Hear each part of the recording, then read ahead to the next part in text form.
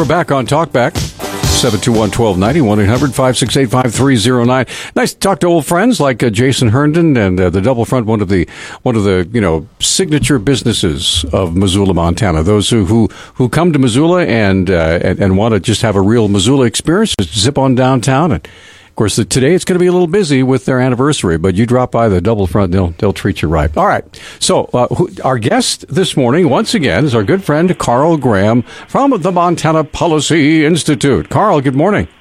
Good morning. What's happening over there in beautiful downtown Bozeman? Well, it's looking kind of wintry. I don't think spring's here yet. You obviously live in the wrong part of Montana. Yeah, I guess. It's pretty nice over here. Been pretty spring-like over here. Yeah. I hid some Easter eggs yesterday just for fun. They're not fresh ones, are they? You're not going to find them by surprise here in a couple of weeks? Okay, so now we need to talk about this sequester is coming up, Carl, and John was kind enough to come up with some numbers about how the sequester, should it go through, how it might affect the state of Montana. Do you have your bomb shelter built yet, Carl? Oh yeah, I know. It's just horrid what's going to happen to us if you read that White House document, isn't it? It's pretty scary. This is the first time I've ever bought a hazmat suit. Well, yeah, I think we're going to end up in the Stone Age. I'm going to go out and buy a club and get some animal skins. Seriously, I don't think a lot of people know this. On Sunday, the president was speaking with, it's escaping me, famous African-American leader, Al Sharpton, and he described the impact of the sequester as an asteroid hitting the United States. This is a cut. This is a rounding error on the federal budget. Hilarious. It's 2%. It's $85 billion out of $3.6 trillion, which I can't even picture what $3.6 trillion looks like, so I don't have any idea what that means. But I can tell you that just under President Obama, federal spending has gone up 17%, and so now we're talking about cutting about 5%. And it's every increase in spending, because there are no decreases, every increase in spending, especially at the federal level, seems to take us to this new perfect ideal, below which there's going to be immeasurable suffering and economic devastation, even though we passed our entire history of this country at spending levels lower than that new ideal. We can't go below it. Once we reach it, we can never go back down again. And it just makes no sense. There's a headline here. Let me just see if I can read some of them. By the way, the president's paycheck is exempt from sequester, in case you were worried. Don't worry, he will not starve. Let's see. Janet Napolitano, warning on security on the borders. Illegals could flood the borders because, obviously, the border guards will be furloughed. Homeless will starve. No more ships for the Navy. Forget it. Yeah, and we're firing teachers, and kids are going to go without food and all this. Exactly. Doesn't it seem like they have their priorities kind of backwards? Running wild in the streets. If that's the first stuff they're going to cut, Homeland Security and kids for the food for kids and teachers, that's the first stuff they're going to cut. So that tells me that that's the least important thing on their agenda. They think that's the least important federal spending there is. I called nearly every state agency yesterday to ask how the sequester would impact them. The governor's office even referred me to the congressional delegation. There you go. As far as, how the sequester would impact. The only person that really got back to me was our local county sheriff. And the sheriff's department knew exactly where the sequester would hit them.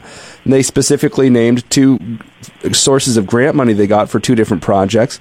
And he said basically it will be a non-event for them because they don't fund fundamental services with soft grant money. Or salaries, yeah. Because that would be foolishness. He said that would be, quote, bad planning, end quote. Hopefully we'll hear a few fewer PSAs that the feds give money to the locals to run, and maybe that'll be about it. Well, I contacted Dale Bickle, as county administrator, and Bruce Bender, the city administrator, and Mr. Bender said, hey, there won't be any cuts in basic services here. He said there might be some delay in right now we're working on this huge project to remodel Russell Street. I'm not familiar with that here in Missoula. It's been planned for the last 356 years, but has never quite gotten done yet. So that's still in the planning stages, and there might be some delay in funding that because it's mostly federal money. And the other came from Bruce Bender, from Dale Bickle, who said they're doing a huge remodel on the county courthouse, which has been way, way, way overdue. And some of that money, even though it's already under contract, there might be some delays in paying for that as well. So, well, and here's some perspective. At the national level, what they're talking about for this year's sequester is about about a quarter more, than what we spent just on Hurricane Sandy relief. So they shoveled that money out the door in a matter of a couple of weeks and didn't seem any worse for wear and tear. And yet they're complaining about the sequester on it. And it's just ridiculous. It's half of what we spent on the AIG bailout, not the total bank bailout, but just the AIG bailout. So again, if we're going to be cutting teachers and starving children as our first resort, that's a set of messed up priorities. We should be looking at some other places, I think, first. Yeah, and Christine on Facebook has a pretty good perspective. She says, you know what is bothering me most about this whole sequester mess? January 1st, every American worker took a 2% hit in their take-home pay. Social Security taxes went back up. And we have all adjusted our family budgets and are coping where we can, but the federal government wants us to believe that if they do not get a 2% pay increase, there is not because it's not an actual cut, she says, they will shut down and lay off employees. Are you serious? That's a great point. Yeah. I mean, we're losing 2 pennies out of every dollar that we get. Yep. Yeah, that's a great point that she brings up when you compare it to how we have to adjust our budgets. We can't print money. So we have to adjust our budgets when gas prices go up, when food prices go up, when taxes go up. But the federal government doesn't feel like they have to adjust their budget at all. Did you get a chance to look at the statewide impacts memo that the government wrote up? Yeah, it came out of the White House. Yeah. Did you happen to notice that they listed departments that we don't even have in Montana? For example, the health and, we have the Department of Health and Human Services, but they claim we have a Department of Health and Environmental Services that's going to lose some $500,000 worth of funding. I don't know. It's obviously they just copy and pasted it for every state. Yeah. And then, of course, the commentary afterward was so uplifting that, those wascally Republicans simply won't come to the table and cut just a few of those tax loopholes for those evil, greedy, rich people. Well, I love the name of it. Now, keep in mind, this was produced at taxpayer expense. The name of that report is Impact of March 1st Cuts on Middle-Class Families, Jobs, and Economic Security. I mean, are we in the Soviet Union, for crying out loud? That's just a pure propaganda piece. All right, let's get to the phone. Russell is waiting to visit with us. Russell, you're on with Carl Graham. Good morning. Oh, hi.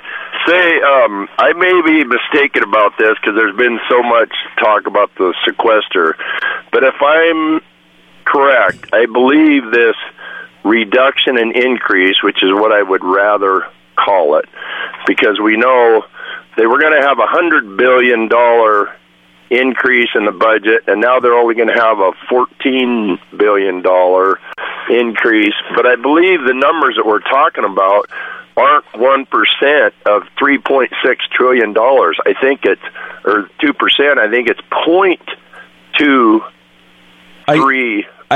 It's not even a 1% reduction in the increase. You've got 2 different numbers, I think, that you're balancing, and you're kind of partially true. It's a 2.3% reduction possible, if it at worst, okay, 2.3%. But it would only reduce the deficit by less than 1%. So that's the difference. But the 2.3% is actual cuts this year, that $85 billion, because but it's cuts to the budget. And so even the budget for this year is much larger than the budget for last year, which was larger than the budget before it. And even on that one, Carl, we're not talking about an actual spending cut. We're talking about a decreased rate of increase. I researched this a little bit yesterday because we had a caller questioning on whether it was just a decrease in the rate of increase or if it would take us back to 2012 or 2011 levels, like some are saying. And honestly, the most intelligent article I read made it sound like it would be more like 2012 levels of spending. So I think an easy baseline for you to think about it is the worst it could possibly get, we spend exactly what we spent last year. How unconscionable would that be? Hey, listen, we're up against the break. Russell, thanks for the call. Okay, bye. You have a great day. We have two lines open. Carl Graham joining us now from the Montana Policy Institute. I'd love to have your phone calls, your comments on Facebook. We'll be right back.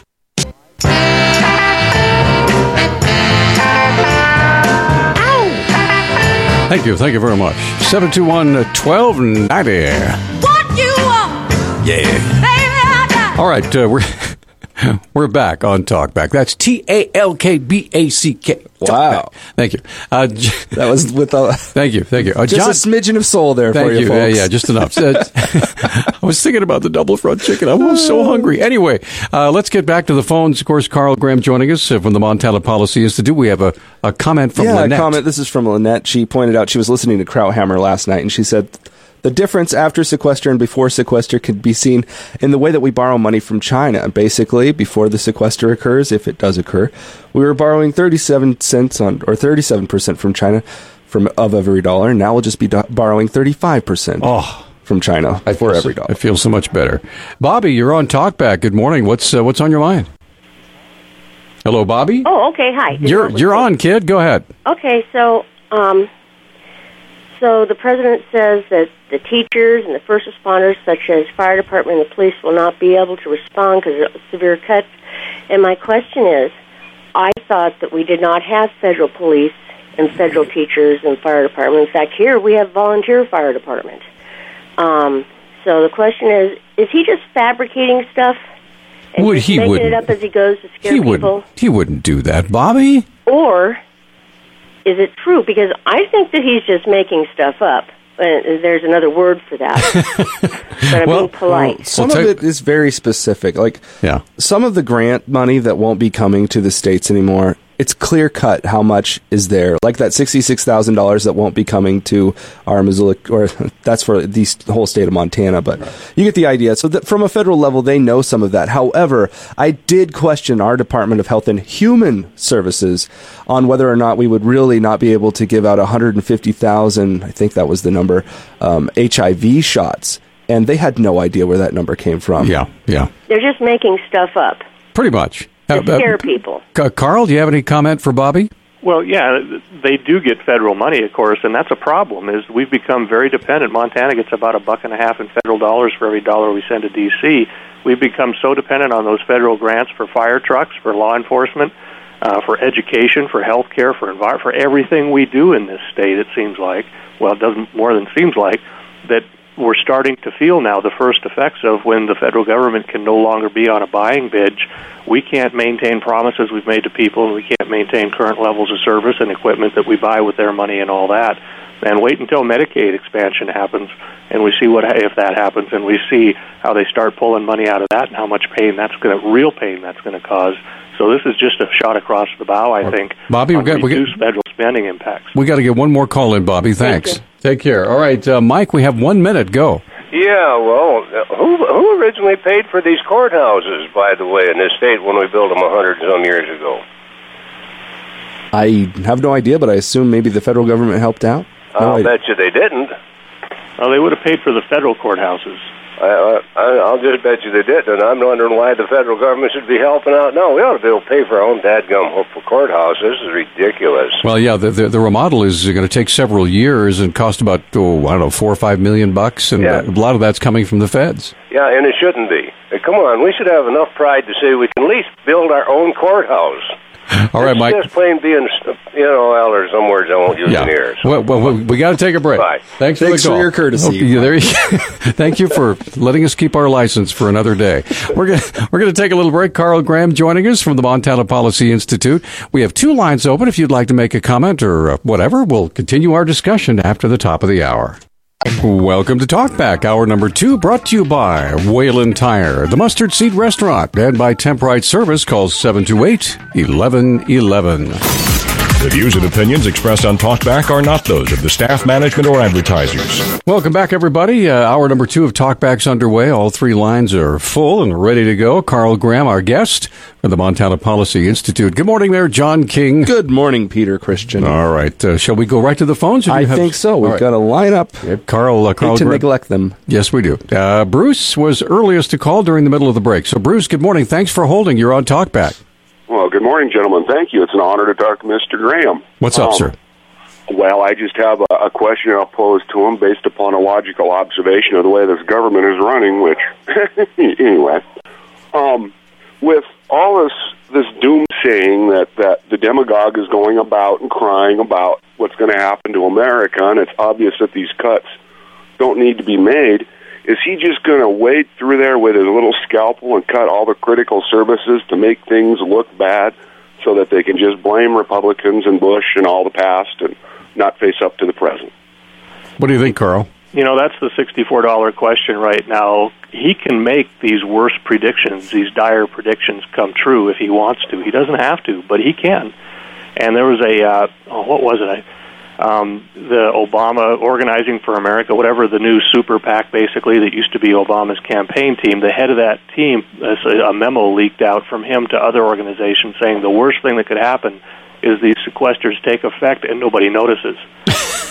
That begs a lot. Yeah, that tells you everything. And so, we're going to find out some character, get a character check here on some of the leaders of the agencies as well as the White House on whether they want to make this as painful as possible or whether they want to execute actual good policy. Well, now, Carl, if I could just throw this in. Yesterday I said, one of our callers asked, what would happen if, the worst happened. And I said, if the President of the United States, who is the leader of our country, the duly elected leader of our country, did do exactly what you described, that would be, in my view, the biggest example of political malfeasance, one of the biggest examples of political malfeasance in the history of this country, simply to prove a political point.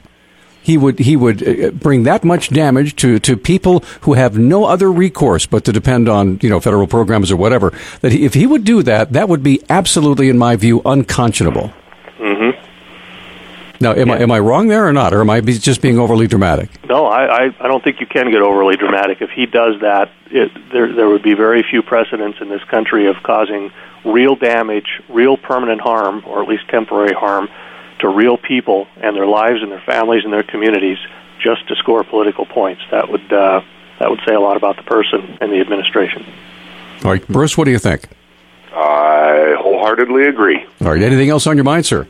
No, sir. Thank you very much. Thanks. You guys have a good day. You too. Thanks for your call. We have a line open now, 721-1290 if you're trying to get through. Dave, you are on Talkback with Carl Graham. Good morning. Yes, I think you missed the point. Okay. This is what he does. This is who he is. All right. He has been hurting people since he's been elected, especially poor people and especially black people. Just look at the dynamics of the economic situation in Detroit. He's done nothing to help people. This is not a recession we're in, and I'd like your guest to comment about this. This is the United States sharing its wealth, its job base, and accepting that it has to have its fair share of unemployed people. And as I told you before, that came from Leonard Woodcock, the retired president of the United Auto Worker, when he was establishing our embassy in China for Jimmy Carter. And where are Chevrolets going to be made next year? China. And who had their hands on General Motors? Obama. All right, Chrysler's and all the well-paying jobs for Chrysler are now in Italy. That tax revenue could have more than started to whittle down the policy. GE headed up our jobs program for the president. What did they do? They moved 45,000 jobs offshore to avoid Obamacare. And yet he gets away with it, and he's popular. Well, Dave, let's let Carl answer your question. Yeah. Go ahead, Carl. Thank you. Yeah, well, this is, without trying to reach into art and figure out what they're thinking, you can look at the effects, and what they do is they take good intentions and they turn them into policy, but they don't look at the actual impacts. The minimum wage is a perfect example. We've talked about this before. If you increase the price of labor to $9 an hour, for example, there will be less of it. Just like if you doubled the price of milk, people will buy less milk. They'll find substitutes for milk. They'll do without. The same goes for labor. And we find that the highest unemployment rates, the greatest suffering is occurring in those demographics that the caller described. The minority population, the low-income population, they continue to suffer the worst because these policies harm them the most, even though they're put out as meant to help them. I'll tell you what, Carl, we need to take a quick break here. But this is amazing. It's the first time ever we've had 3 Daves in a row on the phone. Actually, I think we have a trend because every time one Dave calls, the other two call pretty shortly afterwards. We just have 3 Daves? We had the same situation yesterday. Now, would you call 3 Daves? Is that a cadre of Daves? A cadre. It's a murder of Daves. I don't know. A gaggle of Daves? Sure, a gaggle of Daves. I don't know. We're going to come right back. All right. And Carl, of course. Carl, what a boring name. Dave. We're going to get the 2 Daves on here in just a minute. We'll be right back.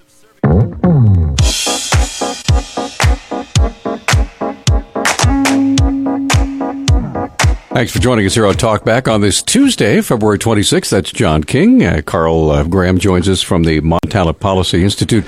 And we have Dave and Dave. We're going to get the double Daves here on just a second. But well, during the break, we were kind of making fun at the end of the last segment about, the host of Daves that we have. Right. And they're all wonderful guys. And Carl made an interesting point, that we could come up with a term for Congress. So I looked up some animal terminology, and here's some for you, okay? So you could have a shrewdness of apes as one of your groups there, or a troop of lions, an exultation of larks, but this is maybe my favorite one, a dissimulation of birds, or where is it? A smack of jellyfish, an ascension of larks. Man, there are so many cool words out there, guys. Makes me want to be an English teacher. I think we could probably just go right back to the phone. Or a destruction of cats. Well, don't tempt me. Dave is on the line, first of all. Good morning, Dave number 1. I'm sorry, you're Dave number 2. Good morning, Dave. Yeah, and I'm the oldest Dave, by the way. What's on your mind, sir? I have 2 questions for Carl. The first is, remember when Obama initiated Simpson-Bowles, got those 2 guys to figure out how to go about straightening matters out, and then he didn't follow through. Had he followed through on their suggestions, where do you think we'd be today? And the other question is, had Nixon not opened China so that we could borrow money from it like we've been, where do you think we'd be? Simpson-Bowles, we would be in less dire straits financially at the federal level, but we'd also be paying higher taxes because they had a combination, I can't remember what it was, 2-to-1 spending to taxes or something like that. Right. Revenue increases. So I'm kind of hard over on the we don't have a revenue problem, we have a spending problem argument. And so I'm not thinking you want to take more money out of the private economy, the job-creating economy, and put it into the government's hands and assume they'll spend it better than you or I would. So again, kind of like the sequester with across-the-board cuts, it's the worst possible way to cut, but if it's the only way available, it's the only way available. That might have happened with Simpson-Bowles, too. On opening up China, I don't have the numbers sitting in front of me, but China actually doesn't hold a majority of our debt. Most of our debt is held in the United States, and the really scary increase in the holder of our debt is the Federal Reserve, which is basically just printing it up and loaning it to ourselves, which is fake, which the world realizes, which will inevitably result in inflation when there's no place else to go other than the dollar. Right. And so the China holding our debt thing, I'm all over the rhetoric of it. I get it. But in reality, I think they only hold, don't hold it to me, but it's like 10% or something like that. Well, I don't think they would be in a position to mess up the grid and banking and the rest of it with their computer shenanigans because they'd still be in the Stone Age. Well, I don't know about that. I think if Nixon hadn't gone over there, then Ford or Carter or even Reagan would have. Or somebody from Europe. They're very integrated, much more integrated into the European economy than they are into ours even. And China being integrated is much better than China wanting to wage war. Yeah, I think they had to join the 20th century at some point, and that has costs, but I think it has benefits as well. All right, Dave, thanks for the call. Appreciate it. Now let's get another Dave on. Dave, thanks for holding. You're on Talk Back with Carl. Go ahead. Yeah, good morning. I was looking at big picture. Okay, we say that I'm wanting to ask this question: will taking government workers and putting them on unemployment fix our economy? That's the big question, and I'm curious what you think of that. Carl, what do you think? Well, that's one of the problems we have here with the last 5 years since bailouts and 99-week unemployment and all that is the government has turned into a competitor for jobs. employers increasingly are competing with unemployment programs, with other entitlement programs in the job market because people can make just as much sitting at home or more as they can going out there and actually working for a living. I think most people would rather work for a living, but if you set up the incentives to where they can make more by not working, a lot of them, in fact, probably most of them, probably won't work. And that's hurting our economy. I think what Dave is saying, and Dave, forgive me for putting words in your mouth here, but what I hear you saying, Dave, is that let's say you've got a government program that's got 40 people in it, and the sequester comes, and 18 of those people lose their jobs. They're now on unemployment. How does that help the economy, Carl? I see. Well, if the sequester comes, that means we're spending less, which means hopefully we're keeping more money in the private economy where people can create jobs with that money that they keep in their pocket. Now, it may not help those 18 specific individuals that day, but over the long term in the macroeconomy, it's going to result in more jobs because the private economy will have more to spend. But we're dealing this with borrowed money. It's not a tax decrease. We're not sequester. There's nothing in sequester that says tax decreases for more money in people's pockets. But if we borrow less, then we also spend less on interest, and we have less. We crowd out less in the capital market, so that private companies can go in there and borrow at lower costs and under better terms as well. We have to pay back less tomorrow, in other words. But it's not going to happen tomorrow. No, that's a longer-term impact. Yeah, these are all long-term things. But right now, it doesn't. It is a negative impact. Example is Great Britain. They are cutting big spending on government cuts in their programs, laying off lots of government workers. But they've been downgraded on their currency. Well, David, at what point do you stop looking at the short term and start looking at the long term? Because at some point the short term becomes unsustainable, and I think we're at that point to where we have to make those sacrifices. We've made very poor decisions in the past 5, 10, 20 years, and now the cost of those decisions is coming due, and they're only going to get more painful the longer we wait to implement them. I agree on some of that, but when it comes due, I'm not sure is. Japan has doubled the debt. It's a huge amount of carrying more debt than we do per capita. And it's been in an effective recession for 20 years. And almost all of that debt is to itself. Yeah, and they're in deflation, and they're trying to inflate their currency. They're trying to devalue their currency so they can get inflation going. And so they're actually dealing with the opposite problem that everyone says we're going to get. Japan is a very, very unique beast. Yeah. First of all, most of its debt is to itself. Second of all, its demographic bomb that's going off over there is not anything like what we have here yet. They're looking at negative population rates every year and ballooning budget crisis because of having to pay for all of their older generation, which is eating up almost every paycheck. I mean, when your prime minister tells your country that the only way we're going to solve our fiscal problems is if people decide to start dying, that's kind of that's what really he talked about, like less than a month ago. Well, Japanese don't spend money. They save their money. They have huge savings accounts. They're not very good consumers. And if I was running Japan, I would threaten the Japanese to start consuming better, and that would help their economy and create jobs. The government is forced to create jobs because the consumer won't spend. All right, Dave, we got to take a break. Thanks for the call. Sure. All right, Carl, we're going to hang on. We take just a minute. We have Matt on the line. We're going to get you on here in just a minute. We have a line open at 721-1290, talking with Carl Graham from the Montana Policy Institute. You're also free if you're at work or if you can't get through on the phones. You can make your comment on our Facebook page, and we'll do everything we can to share those with our guest, Carl Graham from the Montana Policy Institute. Back in a minute.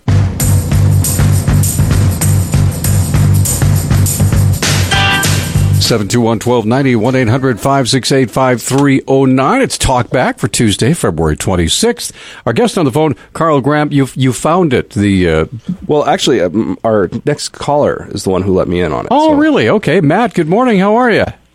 Yeah, I was listening with some amusement to your various terminologies, and although this is a bit of an inverse, the British refer to it as a troop of baboons, or a congress of baboons. A troop of baboons is a French term, but it's a congress of baboons. That sounds incredibly apropos for what's going on in Washington, D.C., right? It really does. Those big red butts running around this the savannah there, screaming at each other. Picking the lice off each other. Yeah. Yeah, eating lice out of each other's ears. The Fed is actually issuing its quote-unquote loans to ease the books of the banks, as they say, by issuing essentially bonds that are based on the derivatives that the banks have created and now find themselves in so much of an enormous mess over it. And so, essentially, as Carl said, they're just printing money because there's nothing behind that, and they plan on continuing to do that to the tune of somewhere between, well, so far they've been issuing between $28 and $80 billion a month in these bonds to keep the economy afloat. Now, $80 billion, doesn't that sound awfully close to the sequestration number? I believe it does. As far as Japan goes, Japan's having a negative population growth, as well as Russia and most of if you'll pardon the expression, white Europe, the traditional European countries. The only positive growth in most of Europe, in fact, in all of Europe, is from immigrants from Africa and Asia, from the former colonies. And those populations are reproducing their numbers at demographically consistent numbers with their homelands. Now, the problem with that is, of course, at a higher level of health care and basic services, they're living longer. So this illustrates 100% the problem that we have when we're continually kicking the can down the road and just producing money out of nowhere. Oh, we'll pay for that later. We'll pay for that later. I happen to be finishing up a security assessment for a college class here on international security, and was just going over these numbers. So it is rather fortuitous. President Obama promised to cut the deficit in half by the end of his first term. That was February 23rd, 2009. That deficit's grown from $9.45 trillion when he took office to over $16.58 trillion and growing. That's an increase of 75% of the deficit. Now, well, he came close. He came close, Matt. No, it didn't. The $7.13 trillion increase in the deficit is a larger deficit than every president before George W. Bush. But it was worth it because that spending brought unemployment down below 6%. At least, right? I mean, it was worth it because we all got jobs with that money, right? Yeah, and healthcare has improved, dramatically because of that. And our buying power is so much better. Well, hey, if you listen to the president, they cut $2.5 trillion from the budget. But we spent more. Right. But we cut money. Oh, I see. You were gonna put $10,000 on the credit card, and you only put $8,000. Well, we should be congratulating you for that. Matt, we got to take a break. Thanks for the call. All right. Have a good one. All right. So, Carl, do you want to respond to what Matt said? Well, there was a lot there, but it's the budget thing just brings up something that we keep harping on, that don't confuse budgets with spending. If we budget $1 trillion to go mine green cheese on the moon today, and then cancel that program tomorrow, we can claim $1 trillion in savings under the current system, and that's just dishonest. I like that. It's but it's certainly inventive. I didn't make that up. I think Cantor did that. Well, let me just read you this news story, and then we'll go into the break, and I want you to comment on it when we come back, okay? This is actually out of Montana, out of the legislature. It says 2 Republican tax cut proposals are advancing toward a full House vote, while the governor's $400 rebate plan stalls. House Taxation Committee Monday advanced a plan to cut the statewide property tax assessment. The panel also backed a reduction in the business equipment tax by exempting companies' first $250,000 in equipment. Committee Chairman Mike Miller said the full House will consider both proposals soon, but Miller says the committee will sit on Governor Bullock's proposed $400 per homeowner tax rebate. The measure has not been the preferred choice of Republicans. Miller says the measure could be acted on later in the session or perhaps included in another bill. The Republican says competing tax cut proposals are still alive and will need to be prioritized by the end of the session. So can we talk about that from your perspective when we come back? You bet. All right. Carl Graham joining us at the Montana Policy Institute. We have Catherine and Ron coming up here in just a moment. I'll be right back with more of Talk Back here in just a minute.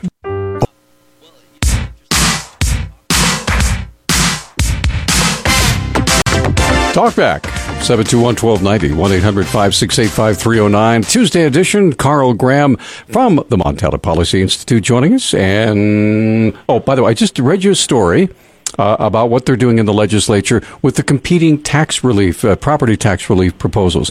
What did you hear when you heard that? What were your feelings?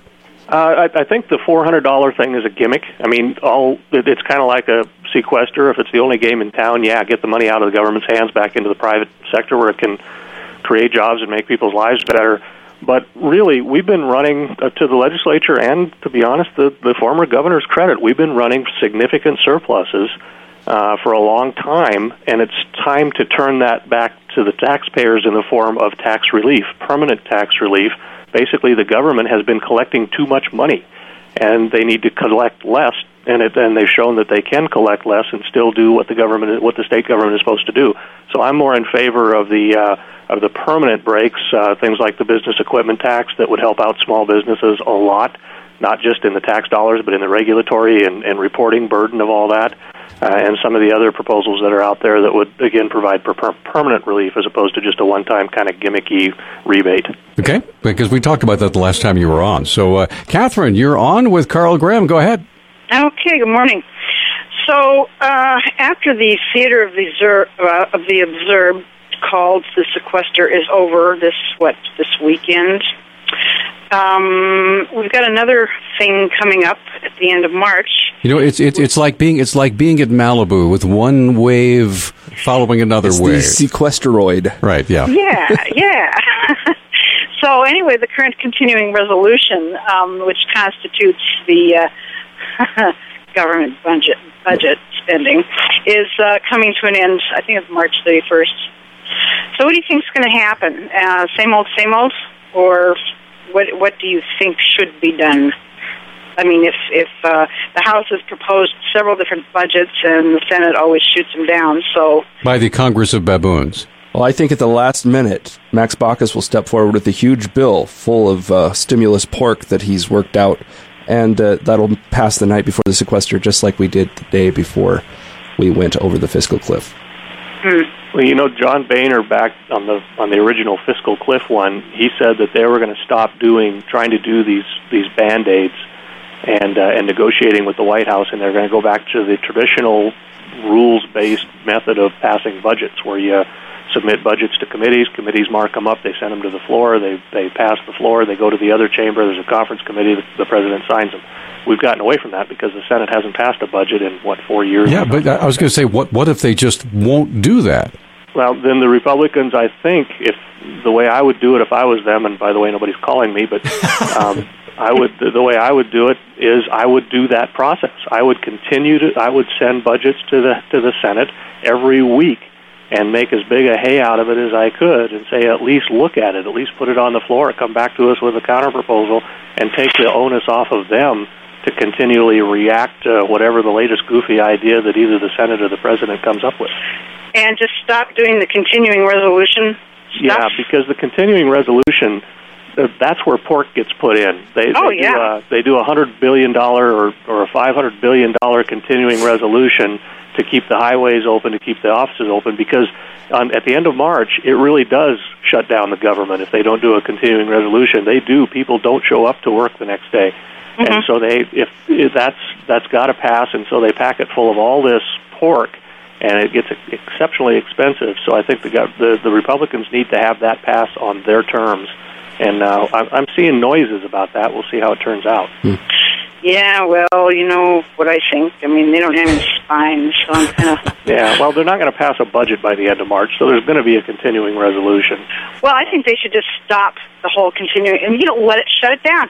Let's see where let's watch the glass shatter, and let's see what happens. We'll see what's essential and non-essential, right? Exactly. Yeah. Well, the sequester is significantly less scary than the fiscal cliff, and everybody's kind of numb to the fear-mongering right now, I think. Catherine, thanks for the call. All right. Thanks. Bye. Appreciate it. All right. We have a line open. 721-1290 is our number. We're talking with Carl Graham about what's going on in Washington, but we can also talk about what's going on in Montana as well. Ron, thanks for holding. You're on Talkback. Hi. Yeah, this is Ron. Hey, and I guess that's Peter with Carl? Yes, sir. Peter and John. Yes, sir. Yeah, Peter, you probably would recognize who I am. And I guess it doesn't matter if you use my name or not. Really, I don't mind. But I wanted to let you know that through all the years, when you were very supportive of my mother, who you would remember as a tap dancing, very old lady out at the fort, she tap danced and everything all the way till she passed away here a few years back. Sure, okay. Anyway, she thought you were the most wonderful young man that she'd ever known. So. Well, God bless her for thinking I'm young. so you know who that was, right? I believe I do. Yes, sir. Anyway, Peter, I was the budget administrator at the University of Montana up until 1979. Okay. And then in the mid-'80s, I was the director of finance at the city of Missoula. And so I've been around a budget or two, which, like you guys have already mentioned, the United States hasn't really had a budget. But on these projections that they're playing with, this sequester being whatever 2.38% of a 7% projected increase, they could take it all the way to 7% and then not have it, and just sequester it, and you wouldn't find anything different except it'd be the same as last year. So any of this rumblings of all of these terrible things happening, you can easily take 10% out of last year's budget, which would be a full 17% below where they're at now. You could take it out and still provide all the essential services. When we ran those projections for Missoula, taking 10% out for 2 years in a row, all of the department heads said it wouldn't affect. They could still provide essential services. So anytime someone says they're going to do a sequester and it's going to affect people at all, heavens, there's no way. You'd have to intentionally be doing things damaging in order to have that little bit of money, and it's a lot of money, but to have that little bit of money affect anything at all. The biggest thing that would happen is if the sequester happens, as long as nobody's playing political games, the biggest thing that will happen is nothing. You wouldn't even notice it was gone. So, well, there's your caveat, Ron, right there. There's your caveat. As long as nobody's playing any political games. Good luck. Carl, I can appreciate everything Carl's saying is absolutely, 100% right on the money. But we have open war declared upon us by Democrats who aren't going to back up. They want that money, and it doesn't matter if it matters to anyone other than them. They're going to take it. And I think the best budget deal that we can possibly get as Republicans is to take the sequester. All right. Just say, we'll take it. That's the best deal you're going to give us. And let the chips fall where they may, because I think we could raise enough havoc about intentional damage that it's just the biggest political frou-frou that I've ever seen, and I'm old. You can ask Peter. I'm older than him. Anyway, sometime we have to say, stop, and what part of stop didn't you understand I was saying? Hey, Ron, we're up against the break, my friend. Okay, well, I think now's the time to do it. And, Carl, I appreciate the comments you've made. And, Peter, haven't talked to you for years, but it was a great time. Always a pleasure, sir. Thanks so much, and God bless you. You bet. Take care. All right. Now, I have a visual, Carl, that I want to put before you when we come back from the break, okay? Okay, Carl Graham joining us. We have Harry on the line. We're going to get to him in just a second. We have a line open. If you try to get through, 721-1290 or 1-800-568-5309. We'll be back with more of Talkback coming right up. Yeah.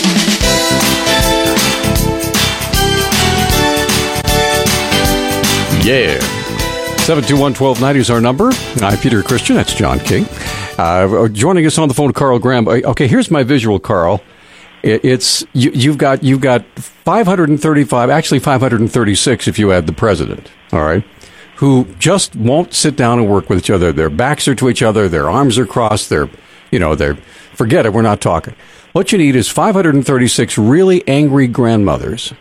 And what my grandmother used to do when I would misbehave, she would grab me by the ear and pull me into the kitchen, sit me down, and say, "You're going to talk this out, and you're not going to get any dinner until you're done. So you have it on paper, and you're done." In other words, I could just see these grandmothers sitting outside the closed conference room with rolling pin in hand, saying, "You are not coming out of that room. No dinner for you until you are done coming up with a budget." Well, you'll have to buy one of those grandmothers a jet so she can fly to Hawaii or to the shotgun range or to the golf course. We're talking in Washington, D.C. We'll just get them all together and make them sit in a room. My point was that President Obama's rarely in Washington, D.C. Gotcha. I understand. Okay, so Carl, you had a clever response, right? I have a different clever response. Okay. I think maybe that might work if you didn't give them bathroom breaks, but eventually the room would fill up and it would be redundant. Oh, okay. All right, so let's get back to the phone and say good morning to Harry. Harry, good morning. How are you? Yeah, good morning. I've heard Carl say a couple times that they take the money out of the government and put it back in the private sector where it'll do good. What does the government do with this money? Do they burn it? Do they light their cigars with it? Do they put it in a big steel bin somewhere and lock it up? They spend it on a lot of things that don't do anything to improve people's lives, other than the people who get to spend it. And what do the people spend it on? I mean, where does that money go when they spend it? They do studies. They force people to file reports, and then they go over those reports. Yeah, and this is a great question. Hey, by the way, caller, real quick, this is a great question. A question I tried to pose to all of our state agencies yesterday, none of which had an answer. But that money goes back into it eventually gets into theoretically, right? Our state agencies should know where this money's being spent. They're getting the money, they're spending the money, but they don't have any clue of how the sequester would affect them. Look, never mind that. The money eventually gets back in circulation. It's back into eventually it goes to the cops. Harry, take a breath so Carl can answer you. You're talking over me, so I'm trying to say something. Well, you were talking over him as well. So, Terry, take a pause, and Carl, why don't you answer what Harry said, and we'll give you a chance to answer back. Go ahead. The government can't spend anything that it doesn't first take from somebody else, either by borrowing it from future generations or by taxing it. And so why take that money out of circulation in the first place? My argument is that people in the private sector can much more efficiently allocate that money. Now, I'm not saying we shouldn't have a government and we shouldn't pay taxes. Of course we should. But it should be limited to what government can and should do well, as opposed to all these other things. And so that money, rather than being taken out of circulation and put into the government and then a chunk of it carved off in Washington and then sent back, and some of it we get to spend or the government gets to spend, I think would be better left in the private sector. All you're doing is taking water out of one end of the pool and pouring it into the other end of the pool when you tax it and then spend it again through the government. I think it's better to leave it in the pool where it can do some good. Go ahead, Harry. But it never really leaves the pool. I mean, government takes it, they spend it. You may think it's frivolous. They might build a building, but all that, to build that building, it takes, they got to buy the tools, they got to buy the people, the laborers, and those people buy food. And I mean, I think it's a false dichotomy that say, well, the government is taking the money out of circulation. No, it's never out of circulation. Now, they may be spending more money than they're bringing in, which, I mean, that's mostly Americans' fault, people's fault, because they want more than they're willing to pay. But we don't want to give up our post office because it might be inconvenience to us. So you hear that all the time, especially here. We're going to shut down Saturday mail service. Oh no, can't do that. So I mean, but it's never out of circulation. It's just I think it's a false argument. Well, Harry, we disagree. I think that the private sector, the people acting in their own interests with their own dollars that they earn through their own hard work, are much better at spending that money in a way that helps the economy and helps our lives than the government is. Now, Harry, I agree. When we send it to the government, they spend it, and there's a multiplier effect and all that. But I don't think the government is better at spending our money than we are, except in a very few areas where it's the government's job to do things. Now, Harry, are you afraid that if people were allowed to keep their own money, that they wouldn't spend it, they'd hoard it, they'd save it, and people wouldn't be employed? Is that what I hear you saying? No, I'm just saying that this argument that the government, is hoarding it or wasting it. I think that's a false argument. People, I mean, it's. You don't think there's government waste at all? Oh, well, I mean, it depends on what the money is eventually being circulated back in the system. Well, Harry, real quick. If I have money, we were talking about the pool example that Carl gave earlier, right? Okay, if you have money and you pay someone to come and take that money, and then pay someone else to distribute that money, do you have the same amount of money left when it goes back into the pool? No, you don't. But you have to pay those people that collect taxes, and you have to pay those bureaucrats to distribute the tax money back to the states. By the end of the process, you have less money than you started with. And now the idea is that money can be used in a way to stimulate more jobs, right? No, I mean, I didn't disagree with your argument because you don't think IRS agents work for free or something? What are they doing with the money? Are they burning it? I mean, are IRS people, or what do they like? There's not enough money to go around, so we end up having to borrow money from other countries or from ourselves through bonds so that we can pay for all the process that pushes us further into debt. And then we pay interest on the debt that we borrowed from. But that's not coming from it's coming from us demanding more than we're willing to put out. Well, you make a great point that our eyes are bigger than our stomachs. Like Carl was saying, well, our state should be paying more for our own stuff. That'd be fine, but guess what, people? You're going to be paying more state taxes. Well, Harry, this money doesn't come out of the air. I think we should take the system and slice about half of the steps away, and just let us keep our own money and let us solve our own problems. What do you think about that? That's fine, except for the people that don't have that money coming in. There's some people that can't make it. Believe it or not, Harry, there was a time when government was not the great giver of all good gifts. That there was actually communities and people and churches and charities and things like that helped folks that were down on their luck, to help them. So for folks who were down on the luck for a certain amount of time until they could get back on their feet, and for those who were permanently down on their luck, there were charities to help them. Now the government has taken the place of those charities, and they are coercing, if you will, all of us to fund the things that used to be done privately out of the hearts of Americans. But the Great Depression showed that charities couldn't keep up with everything. So, I mean... Actually, no. Did you know that the government collected less than charities were paying out? You should read a book. It's called The Tragedy of American Compassion, and it compares charity spending compared to government spending at the same time. After the institution of FDR's policies, charity spending dramatically decreased and has never risen back up again. But, Harry, I hate to do this to you, but we're completely out of time. We got to take a break. But thanks so much for your call. Hello? Okay, thanks. Well, we have Todd. We'll get Todd on here in just a second. Carl Graham joining us from the Montana Policy Institute. We should probably let him talk, too, just a little bit. When we come back, we'll be right back in just a minute. I played this one already, but I like it. I'll try to play it twice. 721-1290 is our number. That's John King over there. Believe it or not, folks, 90 minutes has just, flown by. It's amazing. So now, Carl, we didn't give you a chance to respond to what Harry said before we had to take the break. So please go ahead. Well, I think you did. The United States is the most charitable, or one of the most charitable. I think it is the most charitable nation on earth, at least among developed countries, and so that means on earth, because people who don't have money don't give money to charity. And we're seeing that as the government takes over responsibility for things that we traditionally think of as charity, then we don't feel either an obligation or an inclination to support charity anymore, and it becomes the government doing it.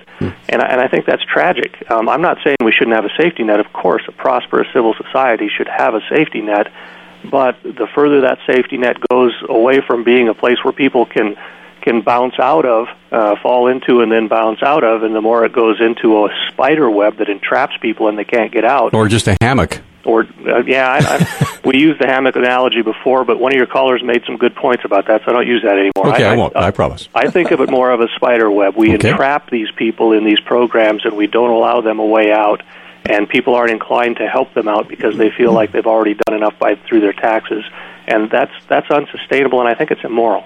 I mentioned that book, The Tragedy of American Compassion. That book is written by Marvin Olasky, if anyone wants to check it out, and it goes over what Carl was just talking about. Okay, let's get Todd on the line. Todd, you're on Talkback. Thanks for holding. Go ahead. Hey, how you guys doing? Excellent. You can probably see why I always said, if you can, don't ever use any government programs if you can help it. and I've said that ever since I was a young guy. And I just don't myself see why nobody else ever seen any of this coming down the road 20, 30 years ago. When my dad was 50, he was talking about this 30 years ago, and about how this country was going to go broke. And listening to a couple of the callers today just reminded me why I absolutely turn away from any government, anything, even jobs or whatever. And that's all I wanted to say. All right, thanks for the call. Now, admittedly, I mean, there are certain things that the government provides, such as, tax deductions, like the home mortgage credit deduction, things like that people take advantage of. It doesn't necessarily mean they're, that they're, living off the government dole, right? Well, and everyone assumes that someone else is getting benefits from these programs, right? But a lot of times these programs serve such a small percentage of the community, and they could be served by another institution. Like I said last time when we went through that long list of things that affected Montana, I lived below the poverty line for over a year with 2 kids. I'm like the perfect model of what you don't want to be, right? And we didn't use any of the services that were on that list. I mean, except for indirectly the Navy, the Army, some of the federal level stuff. Right. So, anyway, so tell us a little bit what you think, Carl, as far as we're coming up at the end of what's going on at the legislature, Medicaid expansion, any big thoughts at the top of your head. 3 minutes. Go ahead. 3 minutes. Well, there's a few things going on. We talked a little bit about the taxes, the tax relief. Hopefully the legislature will hold the line on that. One of the issues that's going to be coming up, it's already been introduced, is Medicaid expansion, and that's part of Obamacare, of course, where they'll expand Medicaid eligibility from currently in Montana, it's anyone it's families at 133% of federal poverty level. Now, have we decided to join in on that yet, or is it still pending? No, we haven't. Okay. The Democrats made a joint presentation last week that they were backing it through the House and the Senate. Okay. Yeah, so they would take it up to 138% of the federal poverty level, but probably just as significantly, it would also include childless adults, young adults. And this isn't traditionally a demographic that we think of as welfare recipients, childless, young, able adults. We're not talking about disabled people, of course. We're talking about able people. And so we're going to be doing some work on that. And there are 3 basic reasons it's a bad idea. First of all, it's bad welfare policy. Again, childless, healthy young adults should not be on welfare. It's unsustainable, and it gives the wrong incentives. There should be at least some kind of a work requirement or something like that.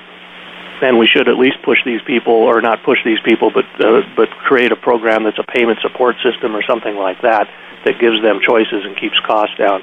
The second argument against, so it's just bad policy. The second one is the idea that it's free government money, free federal money. Of course, it's not free. You're going to pay for it on April 15th when it goes to Washington, but also it's going to cost the state somewhere 70, 80, I've seen as high as $150 million in administration costs, and some other effects that bring in more people than they expect.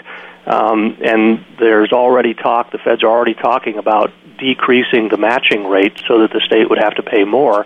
And once you get in, you probably won't be able to get out. So our argument is that there's no hurry. Let's let some other states do this, see how it goes. And in 2015, if it's a good idea, we can do it. And then the third argument that they make, for especially the hospitals, they claim that it's good for economic development, which is kind of back to the conversation we just had of who can spend money the best. But their they claim cost savings that are very dubious. I don't have time to go into it, but their claims, again, are very dubious, and their job creation claims are very dubious.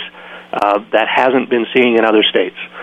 Without just going against every one of their numbers, I can tell you that their numbers their approach has been tried in several states, and in every case, they have not come through with what the claims claim they would. Carl, how do we contact you and find out more about the Institute? And if you want to donate, we can, right? You bet. Montana Policy Institute. We're a nonprofit. We don't take any government money.